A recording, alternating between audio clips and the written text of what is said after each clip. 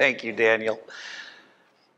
That's we had an interesting ride over today. It was nuts, and I am dressed as church-like as I can for the day. If it were any other day, I would be wearing this.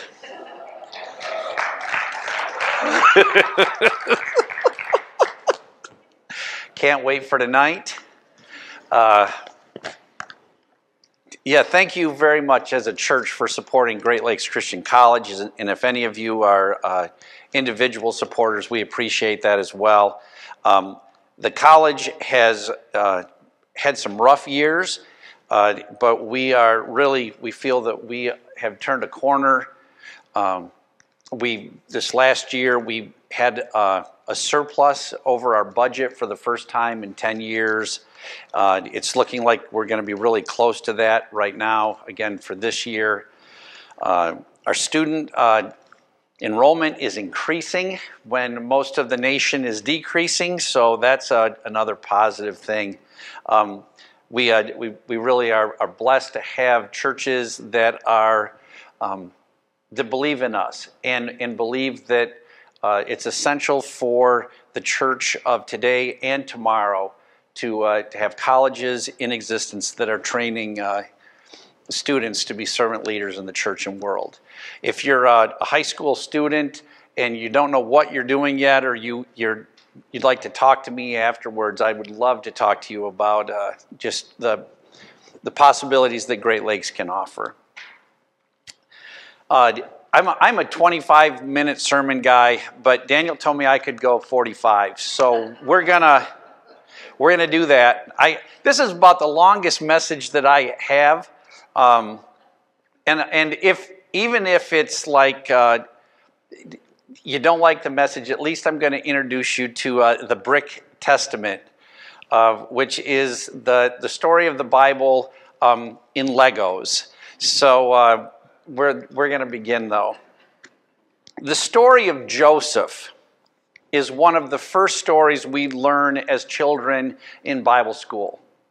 It is a story of hope and promise. It's full of twists and turns. In the end, grace overcomes revenge and good wins over evil. Who can forget? The story of Joseph spans Genesis 37 through 50. It begins with a coat of many colors. Hebrews calls it a long-sleeve coat. You can thank the Septuagint for adding the colors to it. There's the dream of the stars and the wheat, the betrayal of his brothers, the slavery in Potiphar's house, then the seduction or the success as a steward, and then the seduction of Potiphar's wife, the imprisonment, the success in prison, the dreams of the cows and the corn, the 7 years of plenty, the 7 years of famine, the meeting with the brothers, the stolen cup in Benjamin's sack, the revelation of his true identity, the reunion with his father, and then the rest of the story. It may be the best story in the Old Testament. In fact, I would dare say it's one of the best stories in human history. And still, the story of Joseph is hard for me to relate to as a person. I am not made of the same substance as Joseph. I know that I would have fought for my freedom. I would have tried to escape from the traders on the way to Egypt. As a young man, I have a hard time thinking I would have abstained from Mrs. Potiphar's advances. If I did, I would have protested my innocence with Potiphar's wife to the point of death. I would have tried to escape from the prison when the cupbearer forgot about me. I would have let the Egyptians die before I would have helped them save their years of plenty. I would have made my brothers squirm a whole lot more than Joseph did. And he did. I would have reminded them about the dream of the bundles of grain and the stars, the sun, and the moon. I would have given I would have given Jacob a nice house in Egypt, and my brothers would have lived in a dump. I'm not just as good as Joseph was, and I don't think I will ever be. But woven into the story of Joseph is another story of transformation, one that much of the time gets overlooked and is probably more applicable to my life and most likely your life as well. It's a story that ends up on the cutting room floor because it seems irrelevant.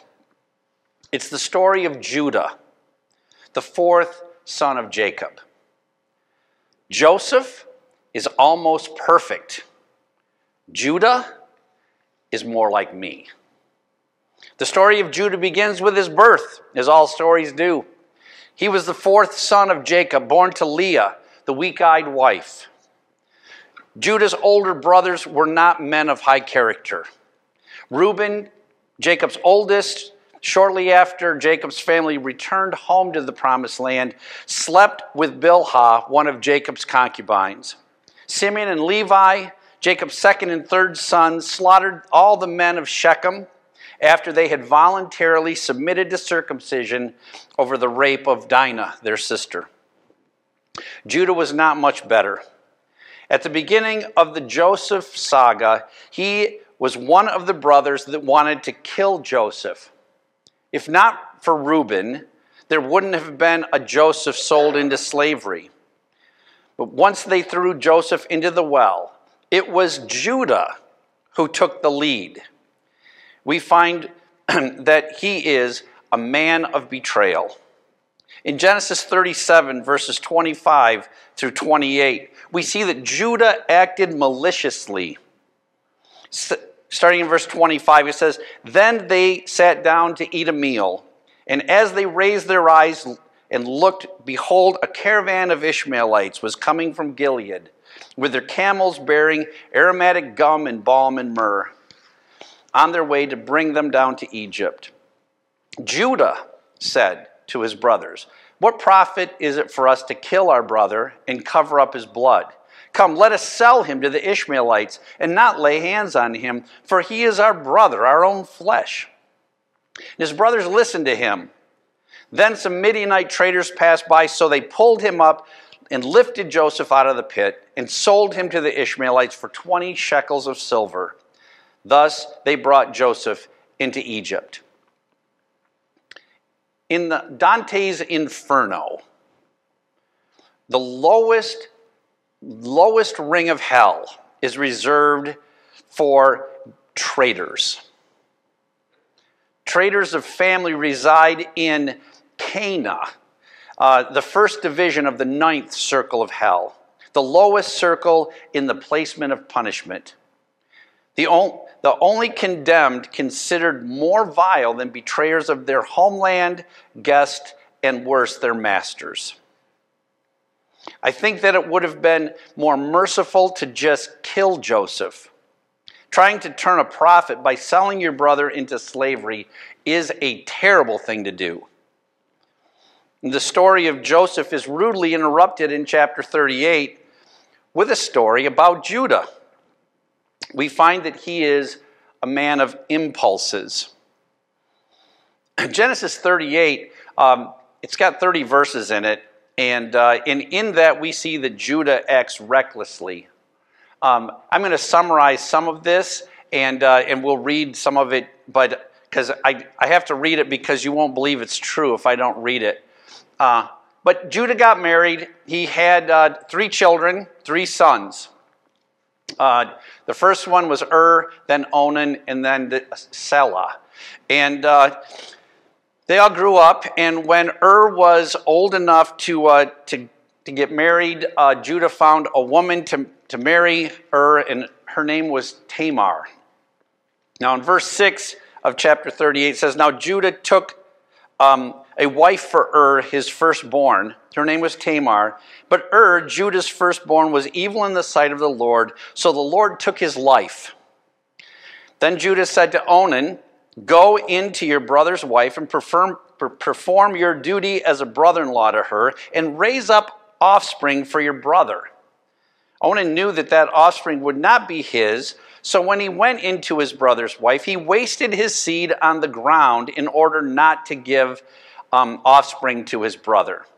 But what he did was displeasing in the sight of the Lord, so he took his life also. Then Judah said to his daughter-in-law Tamar, "Remain a widow in your father's house until my son Shelah grows up," for he thought, "I'm afraid that he too may die like his brothers." So Tamar went and lived in her father's house. Now, I'm not sure if I'm not going to read this whole thing. So what happened is this. He has no intent to give Shelah to Tamar. And Tamar sits in her widow's clothing for year after year after year. And then she hears that Judah actually is going to be passing through her hometown. So she takes off the black clothes and she puts on the clothes of a prostitute and goes and stands by the side of the road. When Judah passes by, he sees a prostitute. His wife's been dead for several years, and he's like, you know what? This would be a good thing. So he starts into negotiations with Tamar. And he's like, hey, this is kind of spur of the moment. I don't have any cash on me. And she's like, well, okay, then you give me this cord and this staff and these things that are your personal marking. It's kind of like, give me your driver's license, and I'll hold on to that until you pay up. So Judah's like, good. So he does that. He trades that stuff. Everything's fine till a few months later when it's discovered that Tamar is with child. Now, she's in mourning, and Judah is like, burn her. Burn her now. She hasn't kept her end of the bargain. And so as they're preparing her to be burned, she's like, don't you know who the father is? And they're like, no, we don't care. And she says, well, maybe he will. Here it is. And she pulls out his driver's license and all the other stuff that he gave him and said, here's the dad. Judah looks at this and he says, she's more righteous than I am. And he lets her live. She actually has twin sons. And one of those sons, Zerah, I think it's Zerah. Is it Zerah? No, Perez. Perez is going to be in the lineage of Jesus, actually. But this is an interesting story. And it's unusual placement. The story of Joseph is just starting to ramp up, and then all of a sudden we get this Judah-Tamar thing. Nahum Sarna, a 20th century rabbi and commentator, says this story serves a more complex function. It records Judah's rise to prominence in the Joseph narrative. Chapter 38 provides a foil to the Joseph-centered episodes. It hints ever so obliquely at the future Joseph-Judah polarity in the history of the people of Israel, that the northern and southern kingdoms, if you're familiar with the rest of the Old Testament. But we find here in chapter 38 that Judah is a man of impulse. He raised a son who was so wicked, God killed him. What kind of a dad raises kids like that? What does that say about him? He recklessly places his sons with a responsibility that they are not ready for. He lies to Tamar to protect his youngest son, saying that once he's old enough, he will be her husband. After the problem with his sons, he acts on impulses and sleeps with his daughter-in-law, making her for a prostitute. He acts on impulse when he hears that she is with child by ordering her to be burned without any discussion. In the end, he does the right thing. He admits his sins, and Tamar lives.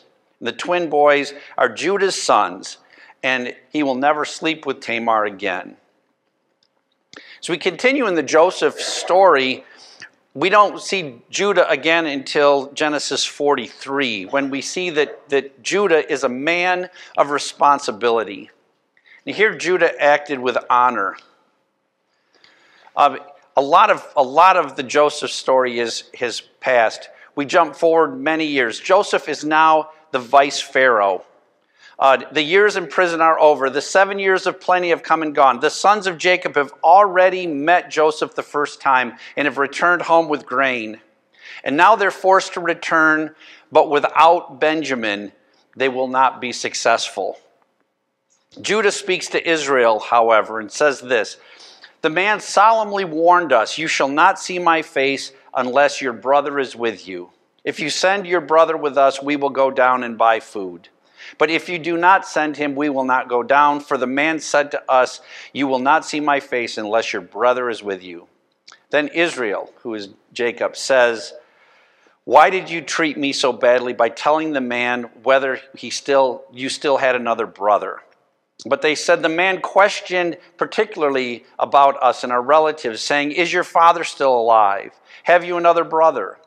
So we answered his questions. Could we possibly know that what he would say, or that he would say, 'Bring your brother down'?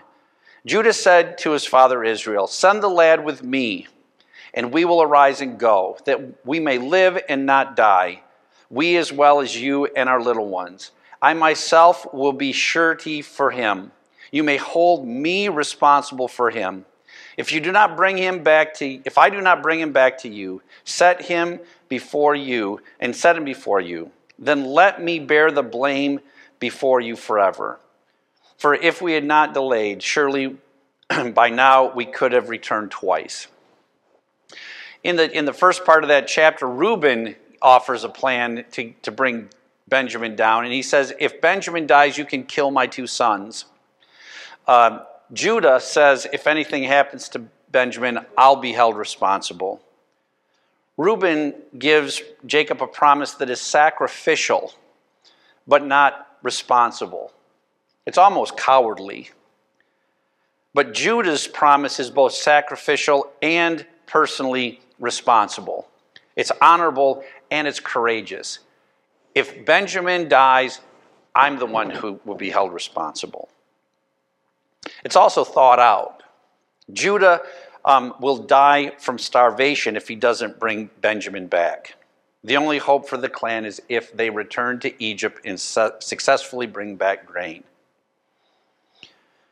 Judah goes from a man of responsibility in the story to a man of nobility. In Genesis 44, we see that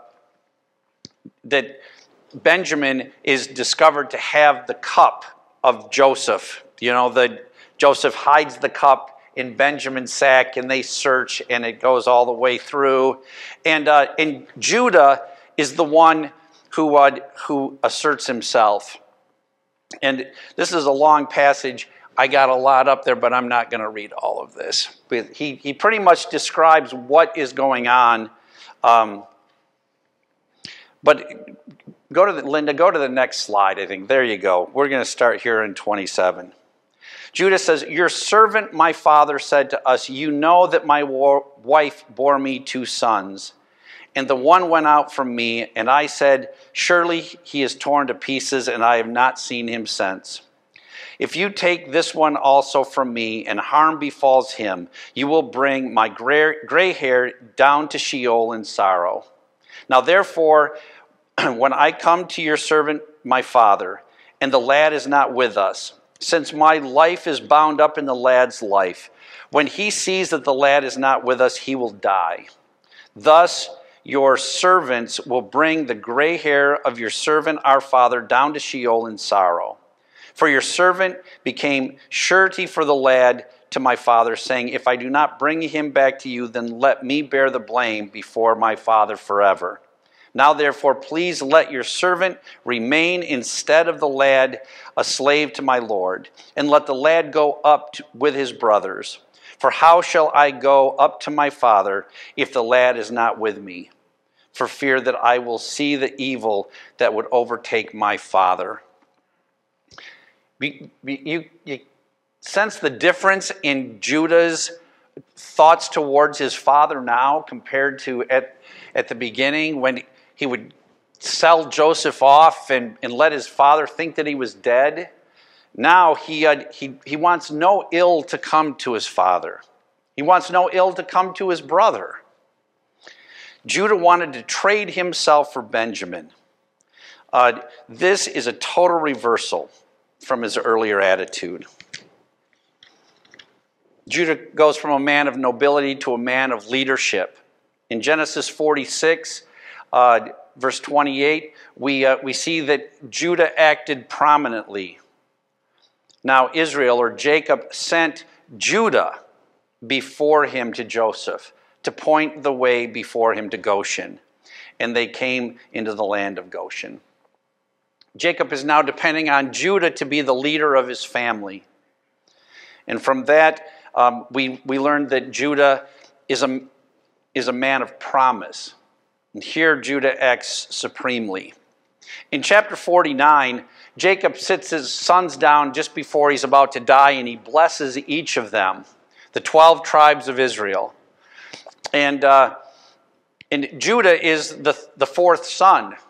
Reuben should get the best blessing, but remember the Bilhah thing, so he's out. And Simeon and Levi, their actions at Shechem caused them to default that right. And when Jacob gets to Judah and blesses him, this is what Jacob says. Judah, your brothers shall praise you. Your hand shall be on the neck of your enemies. Your father's sons will bow down to you. Judah is a lion's whelp. From the prey, my son, you have gone up. He crouches, he lies down as a lion, and as a lion, who dares rouse him up? The scepter shall never depart from Judah, nor the ruler's staff from between his feet, until Shiloh comes. To him shall be the obedience of the peoples. He ties a foal to the vine, and his donkey's colt to a choice vine. He washes his garments in wine, and his robes in the blood of grapes. His eyes are dull from wine, and his teeth white from milk. Judah is given the right of rulership over Joseph. Just in case you're unfamiliar with the place in the biblical narrative, what Jacob is saying is this blessing is that Judah will be the tribe of kings. If you ask me, I would think that Joseph would have been the choice for the blessing of kingship. He's already been a vice king. If you follow the line of Judah, you will find that David is from the house and lineage of Judah, and that means that Jesus Christ, the Son of God, is the last descendant to hold the scepter and the ruler's staff of Judah. It begs the question, what would have happened if Judah had not lived a life of transformation? How would the plan for the Messiah have been altered? And if we continue this thought, what plans of our heavenly fathers might have to change if we are not people of change? We need to be people who are following the path of Judah. The path of Judah is a path I want to follow. He went from criminal to king, from a louse to a lion, from a scoundrel to the scepter successor, from a line almost severed to a line of our Savior. Our lives are to be lives of transformation. If we are not changing, we are not becoming the person who God is looking for or the person that can be a part of his plan. The Apostle Paul writes, "And do not be conformed to this world, but be transformed by the renewing of your mind, so that you may prove what the will of God is, that which is good and acceptable and perfect." This is not the first time that I've shared this message. After I did, once an older man came up to me and he said, "You will never convince me that Judah was a good man." And I had just got done preaching, and if you've ever preached and somebody comes up into your face when you're done and throws something like that, you just want to punch them. And at that time, all I said was, "I'm sorry you feel that way."